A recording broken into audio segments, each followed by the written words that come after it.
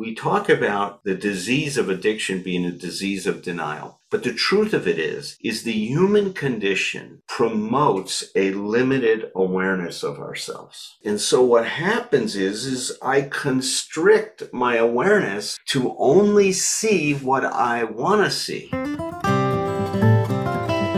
Bill Wilson, co-founder of Alcoholics Anonymous, wrote in 1952, "If we examine every disturbance we have, great or small, we will find at the root some unhealthy dependence and its consequent demand."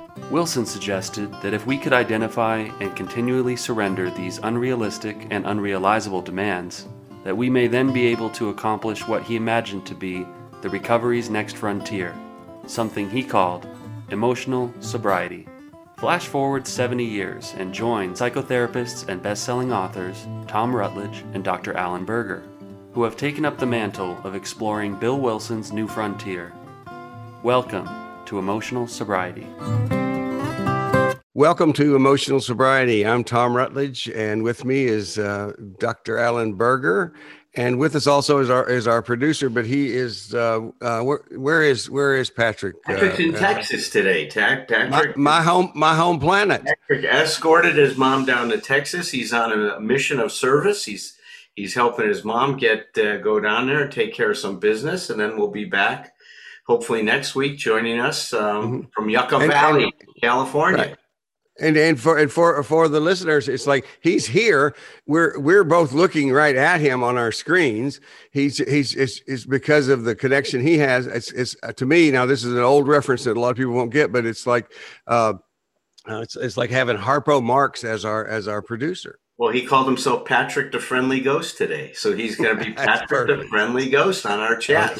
So chat, when Patrick weighs in, he'll be weighing in on chat, and I'll be reading his chat comments. So okay. Well, that's good that we still have that, because Patrick has a way of kind of jumping in and asking a question, or kind of redirecting us when one of us wanders off into the woods, I thought of another story I'd love to tell everybody.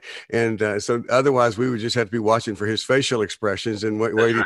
And I grew up, and we'll move to the topic of mental health here. I grew up having to read everybody's body language and facial expressions to know what was really the truth. So I would overread everything. So if he just scratched his face, I would say, okay, oh God, he hates me. Yes, definitely. I understand that. And I was just thinking about, in one way, Patrick's here, but he's not here, is really capturing the essence of what we wanted to talk about today in chapter 3 in my new book. Right? Is that excellent segue, man? I'm getting better at this stuff. You're getting that. Beautiful. He's here, but not here. And that was the story of my life for a long time. I was there, but I wasn't there. And in one way, that's what we're talking about, is how we can be present in our life, but not be present at all. And that's what we wanted to explore today, because it's such an important topic to realize that even though we might think we're here, we might not be here. We are all works in progress. And again, the important part is not to be beating the crap out of ourselves, but to be there to not to criticize, but to critique in a positive way, is for us, to be able to go like, wow, if I was that out of touch then, this goes to humility. I need to be in the moment today, aware that there may well still be things that I am still becoming aware of, and that a decade from now or a year from now, I may look at today and go like, oh my God, I can't believe that. It's like looking at photographs of yourself in the past. Yeah, it's so true, isn't it? It's so true. It is like looking at photographs. Mm-hmm. And by the way, Patrick nodded his head, so that means he loves me. Yes, that's right. Okay. Boy, I'll tell you, that's so true. It's just as an aside, let's just take a moment. That whole area of reading someone's intentions and motives, they call it mind mapping. That's the phrase that the psychologists and have given it, right? And that what they found out is that most mammals have the ability to mind map. Now, as human beings, obviously our ability is much more sophisticated and involved in stuff.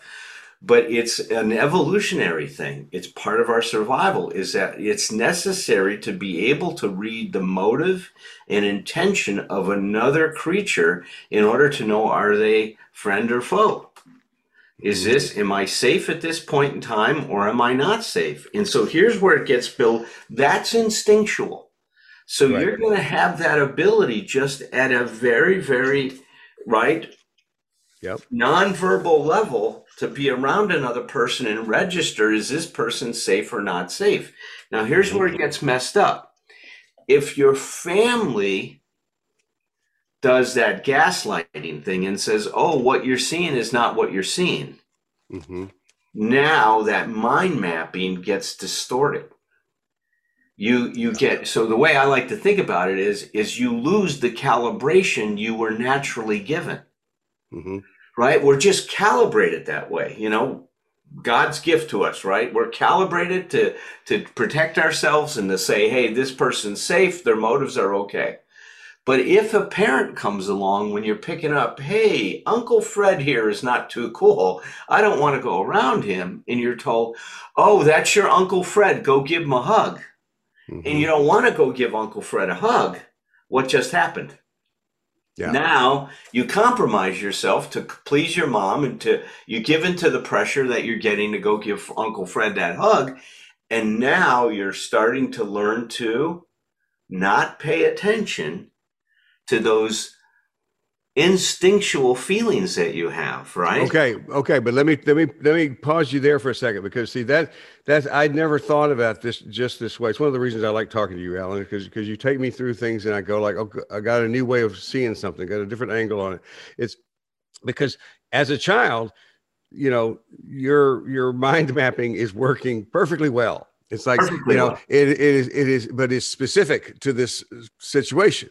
And so what happens is we get that mind map, because that's it's so important. We so often, always tell people, when you meet your inner child, the first thing you need to say is congratulations and thank you for making it possible for me, the adult, to be here today. Because without any guidance, without help, without Tom or Alan's books, it's like, you made it. You figured out how to get through that kind of stuff. So. Which is amazing. Yeah. But the idea is because we want to do both. We want to be able to say, like, no, your ability to read these situations was spot on. It's like, the problem is we began to apply that very specific mind mapping to generalize things. And so, and you're right with even my jokes. So if Patrick tilts his head a certain way that my mama did, or if he, for me, if a woman's size, it's like there's a part of me that goes through the roof, because of what that used, and of course, what my wife helped me learn later was that was called breathing. And it was very important to get that. But the idea is, yes, you got it right there, but it's not going to apply to the rest of the world. And in our survival techniques, then what you're saying is that applying that through the years to the rest of the world becomes our contribution, not blaming, but just our contribution to setting ourselves up. Well, like you said in the Thursday night meeting the other day, which I thought was a great meeting this last Thursday. Mm-hmm. I love how you said we audition people for the roles in our life. And so if in our audition we're reading from the wrong script, meaning that we're not able to tune into who they really are, like you said, what we do is we perpetuate these things, and it's an unconscious thing. It's not like we're intentionally doing that. It's an unconscious thing. Now, I used to, and I still believe this, but not as strongly as I did at one point in time. But I believe we caused the trouble that we have in our life in order to give ourselves an opportunity to grow up, right? That's one of the things that I think we're wired that way. That was the great contribution of the humanistic folks in psychology, what we call the third wave in psychology. So, they were responding to Freud's idea of the repetition compulsion, is that you just do this stuff because you're sick, right? And that what you're doing is just because you've got a pathology and you've got to work through your pathology and not to repeat these things. The humanist came along and says, well, he's partially right. We do recreate these things. But the humanistic psychologist said, but we do it because we want to solve it, not because we're sick, but because there's something right about us that wants to grow ourselves. Right. And complete ourselves and to actualize our potential, which I still, now when I say it today, I feel very strong about it. I think that's right. Well, but let me add this to that though. It's like, because when I listen to that, what I realize is one more way that we humans, we tend to, we love binary choices. Is it this or is it not this? It's like, because the other way to look at that, like I said, you've blessed me with this different angle on things. And it's like the other way to look at that is we could say, it doesn't matter where that comes from. It doesn't matter if this is by design, which it can be, you get caught up in that discussion. What matters is what you do with it, which is absolutely everything about what you and I do. What we teach. Wow. When I said I'm not 100% on that other thing, that's my new position on it. I said, look, it doesn't matter if you're doing it because this or that. It really doesn't matter what's causing it. What's most important is what the heck you're going to do with it. Well, and I think people like, I think I'm fair to say people like you and I, it's recreational and interesting to explore how that stuff comes to be. The reason I adopted the other one, and I think you'll resonate to this. There's one of these things that I think has happened unintentionally is that we build in shame sometimes to these models that we have, and we don't intend to, right? Like, we talk about the newcomer coming to an AA meeting, and the newcomer's told, well, when they're trying to talk about something, they're saying, well, watch out, your best thinking got you here. Like, you can't trust any of your thoughts. And my good friend John Runyon said, well, that's true. But it's also true, my best thinking got me here. I'm coming to meetings now. I'm trying to figure this out. So it's not just this thing that I'm all messed up. There's something inside of me that is wanting me to grow in this way. And if I just start, like you said, to think of myself in this binary way, I'm all bad, or I'm all defective, or I'm all broken. Now, for John, when he was sharing this, and I can share this publicly because he was talking about it on some of the workshops we did together. He said it was already adding to this tremendous shame he already felt about himself as being broken and defective. So it's a very interesting interplay amongst all these things, isn't it? Well, I mean, I'll tell you what, this is, I hope this isn't taking us too far off the map, but it's like what we're talking about here is, as we've been doing this for a zillion and a half years, both personally and professionally, we are aware that, and that all of these, each individual piece of this is simple, but not easy. But there's lots of simplicity in it. But when you put it all together, there's a complexity to that. Because for one of the complexities is that for each individual who comes into this program in any way, in any particular way, or any self-help or 12 steps, it's like we have so much in common. But no two of us are exactly alike. And so the people presenting this stuff and with us talking and all this can never know the person until we're in that conversation with that person. We can't know that specific, how everything's going to land with that person. So the idea, I think one of those big disclaimers has to be that, and I think that's wonderful in the program that it says, take what's helpful, leave what's not. It's like, because sometimes take what's helpful, leave what's not means it's not helpful right now, but it might be later. But because if we could take any one of those things, hit the freeze, hit the pause button and say, okay, what's the truth about your best thinking got you here? It's like, I'm going like, what I would say is my best thinking got me where I was in my life, and my wife's best thinking got me to AA. It's like, so in that particular case, eventually my thinking caught up. But it's like, so there's all kinds of different, and I see this happening in our Thursday group sometimes, is where people will ask, and I've seen this throughout my career when people will read a self-help book or something, and they'll ask, I wrote a book help write a book about eating disorder. And so people will leave me with just a question, a few minutes time to answer, to say, give me some hints on how to recover from anorexia. You know, go, Jesus. It's like, you know, or those, this is my favorite. Do you have any thoughts on how to get over an addiction? You know, do we have any thoughts? You know, it's like, it's so much. And you watch people when they come in, they want it all. Yes. And we have to slow them down and say, take it easy. We're going to go one little baby step. That desperation, they want to. Yeah, I understand it. We've been there. Yeah, me too. I mean, look, the pain is intolerable at times. At least they think it's intolerable. Yeah. Well, that's one of the things, going back to your book and just your material in general.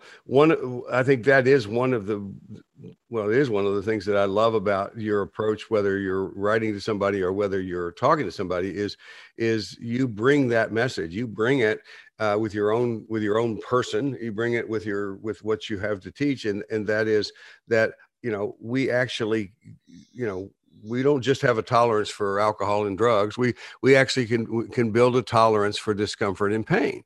And that's a good tolerance to be able to build. I always say we need to be able to build that tolerance for that, because to do this work, we have to go into it and we have to stay in it sometimes. And it's like, you bring that message again and again, that this is, you know, and to me, it's like, you know, the classic example of darker before the dawn. Yes, that's right. That's right. No, it's so funny because I refer so many things to Bill Wilson's nutshells, right? And one of his nutshells was that recovery is based upon a pedestal of hopelessness. And most people go, wait a minute, I thought it was based on a pedestal of hope. I said, it is, but you get to the hope through the hopelessness. It's that paradoxical stuff again. Mm-hmm. It's that we find hope by first embracing our hopelessness, because that's the wake-up call. And let's kind of now bring this back to where we wanted to focus on today, is when I realized that what I've been doing hasn't been working. You know, that's why I kind of love when we've been focusing on the Thursday nights, the second half of the first step, about how our lives have become unmanageable. When we get to the point where we truly embrace what that means, we start to wake up. But that takes a long, long time for most people in their life. And it does take a crisis of personal limitation to start to wake up. But, you know, one of the things I quoted in that chapter, and I love this Russian philosopher, George Gurdjieff, and he said this, he goes, to realize that one is indeed in a state of sleep, one must recognize and fully understand the nature of the forces which operate to keep one in the state of sleep or hypnosis. He goes, it is absurd to think that this can be done by seeking information from the very source which induces the hypnosis. It's like, beautiful. I can't use the consciousness that's creating the problem to solve it. That's Einstein said that. I was going to say Albert Einstein. Yeah. That's Albert Einstein. He said same idea. Gurdjieff said it, which he said it many, many years before Einstein did. But it's this thing, is that there are decisions I made and forces that operate in our culture and in our families that hypnotize us, that put us to sleep, that condition us to a certain way of thinking. Mm-hmm. And that becomes the model of which I start to meet the world. The anthropologists call it our worldview, right? Mm-hmm, mm-hmm. It becomes our worldview. It's the way we look at things. It's the lens we put on. You know, one of the things I loved about cultural anthropology is you get to study these other cultures, and the stuff that you think, well, this is the reality. Well, wait a minute. No, it's not. That reality was constructed by the culture you're living in. Mm-hmm. That is not reality, because in this other culture, like one culture we studied, has no idea or concept of jealousy. Mm-hmm. There's no such thing. Now, it's hard to imagine our culture is so interested in possessing things and and having things. Man, there's a lot of jealousy and envy that goes on in our culture. Mm-hmm. In this one culture I studied, I can't remember where it was right now, they don't. In fact, the woman, she has multiple husbands. Mhm. One of them's much more domestic. One of them's more of a sexual partner. Another one's the defender of the family. Mhm. Another one goes out and gets food. I mean, she's she's got a crew that works for her, and they don't feel jealous about one another. They all just accept the roles they're in, and they play those roles quite well and feel good about Yeah. themselves. And they don't have this thing about we're sharing this person, and I'm going to lose something if they Mhm. don't give me my love. Right. Right. Fascinating to me, just so Well, it's so fascinating. far. Yeah. Well, it's so, those things. See, I think we have to have a. This is where the intellect comes in. You know, we're always talking about going to your gut, but it's like you can't go into your gut with something like that because you literally have no basis, zero basis for experiential empathy. You can't even understand what that's like. So that's that's why we smile and laugh at the idea because we go like it's our bewilderment That's that is. right. Yeah, it's like because you go to imagine a world if it's sort of like no, I Well, can't John imagine. Lennon's song. I mean, John Lennon's song "Imagine." I mean, we all Yeah, love yeah. it, but it's hard to Oh, conceptualize. that's really true because it's like he in there says it's easy to do. Of course, it's impossible to do. That's right. Nice of John to believe so highly of us. No, but it's so fascinating. But that just gives us a clue. See, I think that the thing that's always been exciting about that for me is that if my reality is has been constructed by me and the culture I'm living in and stuff, there is a possibility of me constructing some other possibilities within that framework. And look, that's what we're talking about is freedom, isn't it? In one way, Wait a minute. I love that what you just said. If I built this, or if I participated in building it, yeah, I can build. If I created something, see again, this is that angle you're giving me in our relationship, Alan. It's like, why could just the hypothetical, just the rhetorical question? Why couldn't I build something else? Why couldn't I create something else? And then we take it out of the rhetorical and say, maybe I can.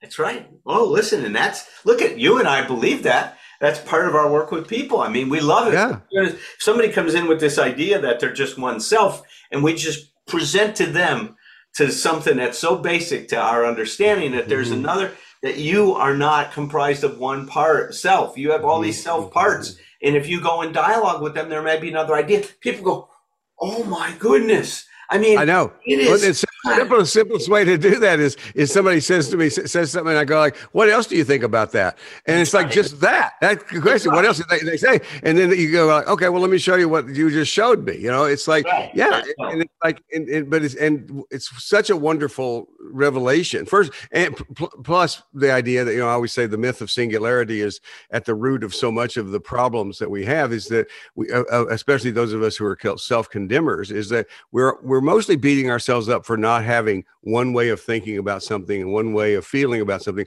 Am I right about this or am I not? It's like, no, you're many things about this. And it's like, and then what we're telling people is that's normal. Because I mean, we've said this before, Alan, but tell me if I think you've talked about it.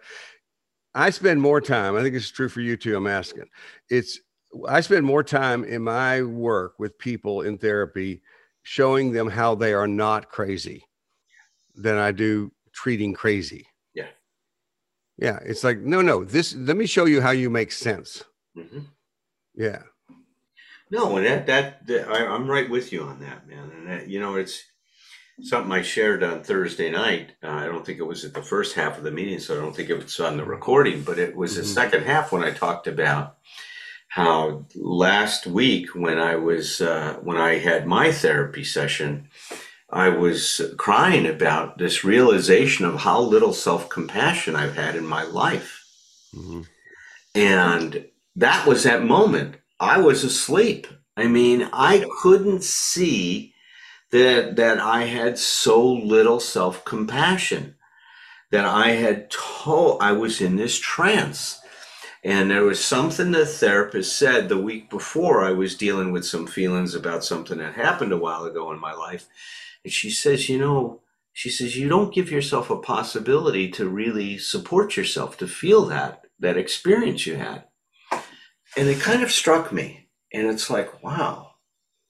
And what it's meant to me after I sat with it, it was like she was saying, you don't have any compassion for yourself. You just see yourself going through this life, and it's your job just to deal with it, but without any compassion for the experience you're having. Mm-hmm. And that hit me like a ton of bricks. And then, like I said in the session, I mean, I cried for 40 minutes in that Mm-hmm. session. Yeah. At such a deep level. And it was the first time and my dad died when I was 11, and my grandpa and my mom, my grandma had passed away. It was a step grandma. I wasn't that close to her. But my grandpa and my mom were just so grief struck with his death. My dad was the only child, so this was my grandfather's only son. And every time I was with him, he would sit there and he would lament, you know, you're not supposed to bury your son. You're not supposed to bury your son. Your son is supposed to bury you, right? It was a big supposed to. You know, that was when, now as I look back, that's when I really, this idea that there are supposed tos in the world really became highlighted, right? It was like somebody took a highlighter and said, hey, pay attention. This is it, boy. This is how life is supposed to be. And I could never, you know, and so that was when I was 11. I'm 69 years old. For 58 years, I could not forgive my grandfather for that, because I would sit next to him and he wouldn't ask me about my pain or my grief, right? He would be so wrapped up in the pain that he was having and what his experience was. And he'd sit there in the car. He'd pick me up to take me to the shade, plastic sunshade company. That was his business, and I was going to help out. We used to do that every Saturday, my dad and I, or most Saturdays, not every Saturday, but most Saturdays we go out and help Grandpa. And before we would go out there, he'd come in his car, and he had one of those old, was it a Plymouth where you had the transmission up on the board? You press drive. Yep. Was that? I remember the buttons. I don't remember what car. I think it was a Plymouth. It might have been a Dodge, but it might have been a Plymouth. And you put the transmission in. Before he'd sit there, before he'd press one of the buttons, he would just cry for about 20 minutes, maybe a half an hour. It felt like a day for me at, you know, at 11 years old or 12 years old at that point in time. And I was, I think 12 probably. And then I would sit there and secretly inside, I'd say, Grandpa, you know, I'm part of your son. I'm still here in your life. Your dad, your son can exist through me. Now, I didn't have those words at 12 years old. Right. But I felt something like that, something akin to that, right? Well, the other day when I started to get into this pain about the lack of compassion I had for myself, I said spontaneously to Dr. Allen, the therapist I'm seeing, I go, wow, I just had a wave of compassion for my grandfather. I go, that's amazing that as I'm more compassionate for myself, I'm now finding compassion for him. And I started crying about the pain he was in. It was a powerful experience, man. I didn't realize that, you know, I think I've been struggling with a low-grade depression, man. Really. Right. Well, and when it's in there at that low grade, you know, we say low grade, but it's almost like a, you know, be careful. That's kind of a misnomer because it can really be problematic. But one of the things, I appreciate you sharing that on Thursday, and I appreciate you bringing it back up here. And because one of the things I want our listeners to get to is when you, because I'm listening to your language specifically and getting that you're going like, so I'm learning how much I didn't have compassion for myself. It's like, now I want people to understand this work in progress thing. It's like people who follow you, people who follow us, they understand a lot. They, you know, one of the things I always say about us personally is you're going to know more about us than you ever wanted to know. You know, because we're you know, people, you know, the self-disclosure ethicists, you know, that we drive them crazy. They go like, you're not supposed to say that shit. What I want people to hear, so I'm going to talk about you for a second, Alan. And it's like to say, you're listening to Dr. Berger talk about becoming aware of how he's not been self-compassion. And keep in mind, this is the same guy who has taught us about self-compassion, who has given us multiple, I could give multiple examples from his story right now of him having compassion. He is a self-compassionate person. It's like, this is where the layers come in. This is where you realize it, or you think about going deeper and deeper and deeper and deeper. Like, never dust your hands off and think, well, that's done. We're done with that kind of thing. It's like that. None of this, what he's talking about with his insight, with his in his therapy now, and with his revisiting the relationship with the grandfather, is to negates a thing about his compassion for himself. Right. What it does is it deepens his compassion. It deepens if I didn't have any self-compassion, I wouldn't have celebrated 50 years. Yeah, well, it's like you open up you didn't even know there was a door there, yeah. And that's what you do when you go into therapy. Sometimes is just instead of worry about doors, you just knock down walls, and it's like and you go, I didn't even know this stuff, and that's the thing I hear from you that's so cool to hear is just and you see, and by the way, you see immediately nowadays because of who you are now the possibilities when you recognize this deficit. Oh my God, this has never been here. It's not like, oh, poor me, this is horrible. This is like the possibilities. Yeah. Amazing. That's right. No, it's so true. It's so true. And it's really great you pointed that out because we are dealing with layers. And, I even love how it was said in the big book, more will be revealed. And that's been constantly, always. More will be revealed. More will be revealed. If you take off one layer, there's going to be another layer to it. That this work that we done, and I'm glad for this, is that it's unending, right? There's no finish line to it. It's just that we keep integrating these experiences, at deeper and deeper levels. There's always going to be something to integrate. This is a lifelong journey that we're on. It's that's interesting too, Alan. That kind of does one of those emotional bumper car things for me. It's because I try. It's hard sometimes. To find the words, and that's a weird thing, I think, probably for people to hear from either one of us, because we don't ever seem to be for a loss of words, but but what is being revealed in my life, and I believe it's largely because of aging and losing people and things like this or that's what's precipitating it, is because the words aren't new. Yeah. The lessons aren't new. There, it's like how often do I come back in the course of one day to some revelation of how powerful being fully in the present moment is? It's like it's so, and I don't know how to describe why that's different or how that's different than when I was 45 or 50 or yesterday. But it's like there's just something deeper that is happening. Does that make sense? Makes a lot of sense. And that is what's going on here. And if we bring it back to this thing about this, seeing that we're asleep, right? Understanding. You're talking with the awakening continue. The awakening never stops. It never stops. And that's the other thing that we see when we begin it. The good news is I've used this a lot. I love that idea of just sometimes inserting a little reasonable doubt. There may be another way to look at this situation. I may not be seeing something that's going on here to be able to deal with it better. See, one way of thinking about recovery, and I got this from you, is that now we live life with more of a reasonable doubt. Mm-hmm. Yep. And that doesn't mean that we're insecure. See, I don't want to conflate the idea of reasonable doubt with being a doubting Thomas all the time. Mm-hmm. What we're just saying is that I'm always have this curiosity, and I love that term. Mm-hmm. Big part of recovery is recovering your curiosity. And Absolutely. We have this curiosity that, there may be another way to deal with this. There may be another way to look at this. Just maybe. One of my little nutshells says curiosity is the primary ingredient in respect. And it's like, because curiosity is the opposite of assumption in my mind. And it's like, or it is for today. But it's, who knows what it'll look like tomorrow, but curiosity about ourselves is actually taking us towards self-respect. Yes, that's right. Yeah. That's right. Exactly. So, this Patrick sent in the chat, he says, well, okay, guys, so how do we do that? How do we start to wake up? And what role does self-awareness play in this whole thing? And that's such a good question, Patrick.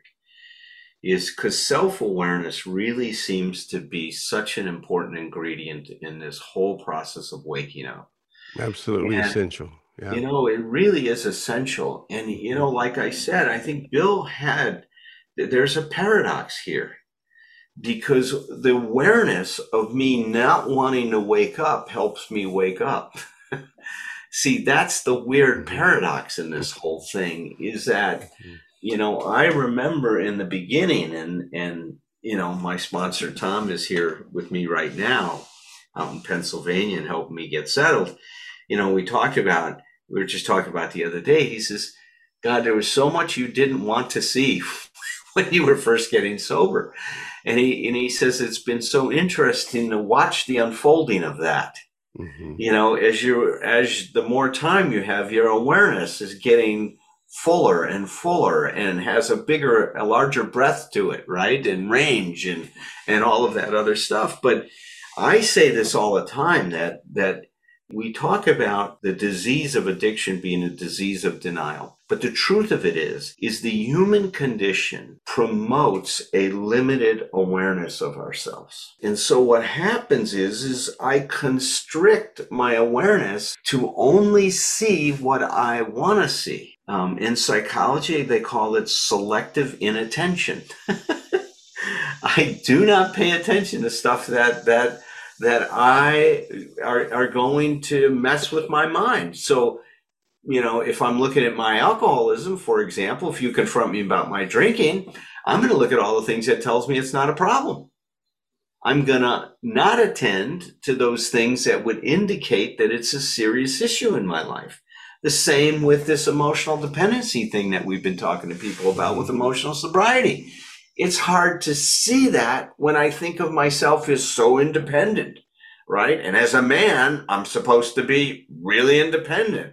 Real men aren't dependent. We're John Wayne-ish. I mean, we got the John Wayne genes in us, right? That, I'm going to take care of myself. Or what is it? Well, yeah. Let's go back to what you said earlier, because about I forget what the uncle's name was that we were mind mapping, but it's like that's where that selective, and I'm asking this sort of as a question because, again, different little angle on this. So that's where that selective attention gets trained in us anyway, because one of the things that happens too is I get the absolute selective attention to protect myself and protect my my alcoholism itself takes on as a great lawyer not to keep me drunk, but to protect my right to keep drinking.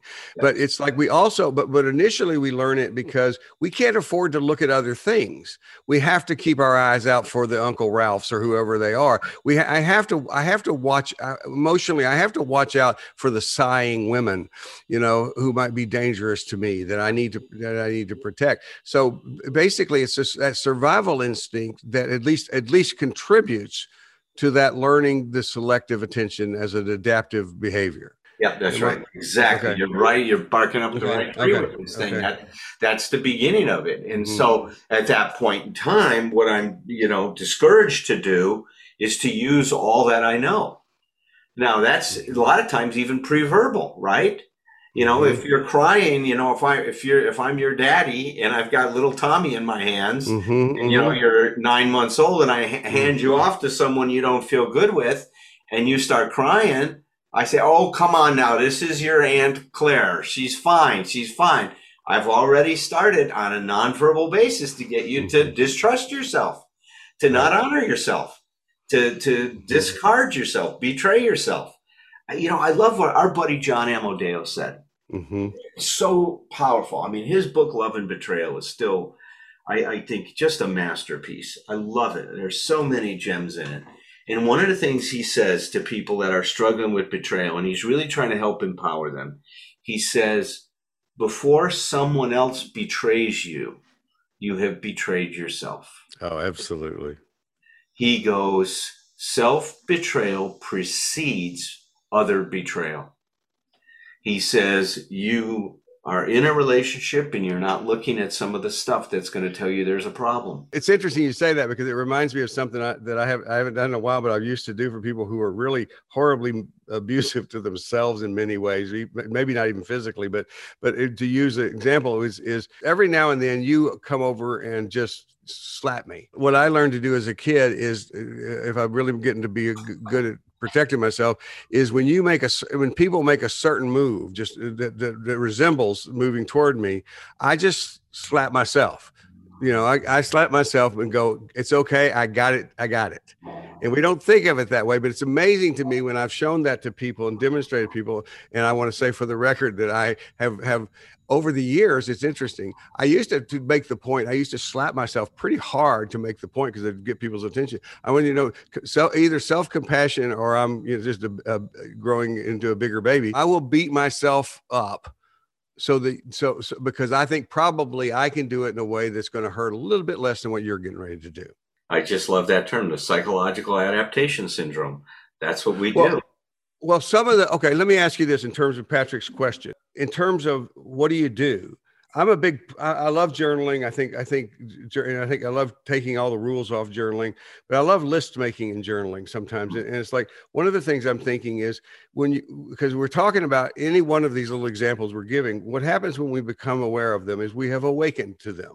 And our tendency is, as human beings, is we will awaken to things and then we hit the snooze button and we go back to sleep and we forget them. Sometimes it takes multiple times to awaken to something in my life before it actually becomes a part of me. Yes. And I forgot, and the compassionate messages I heard from in an AA meeting a long time ago, which is, as humans, we're forgetting machines.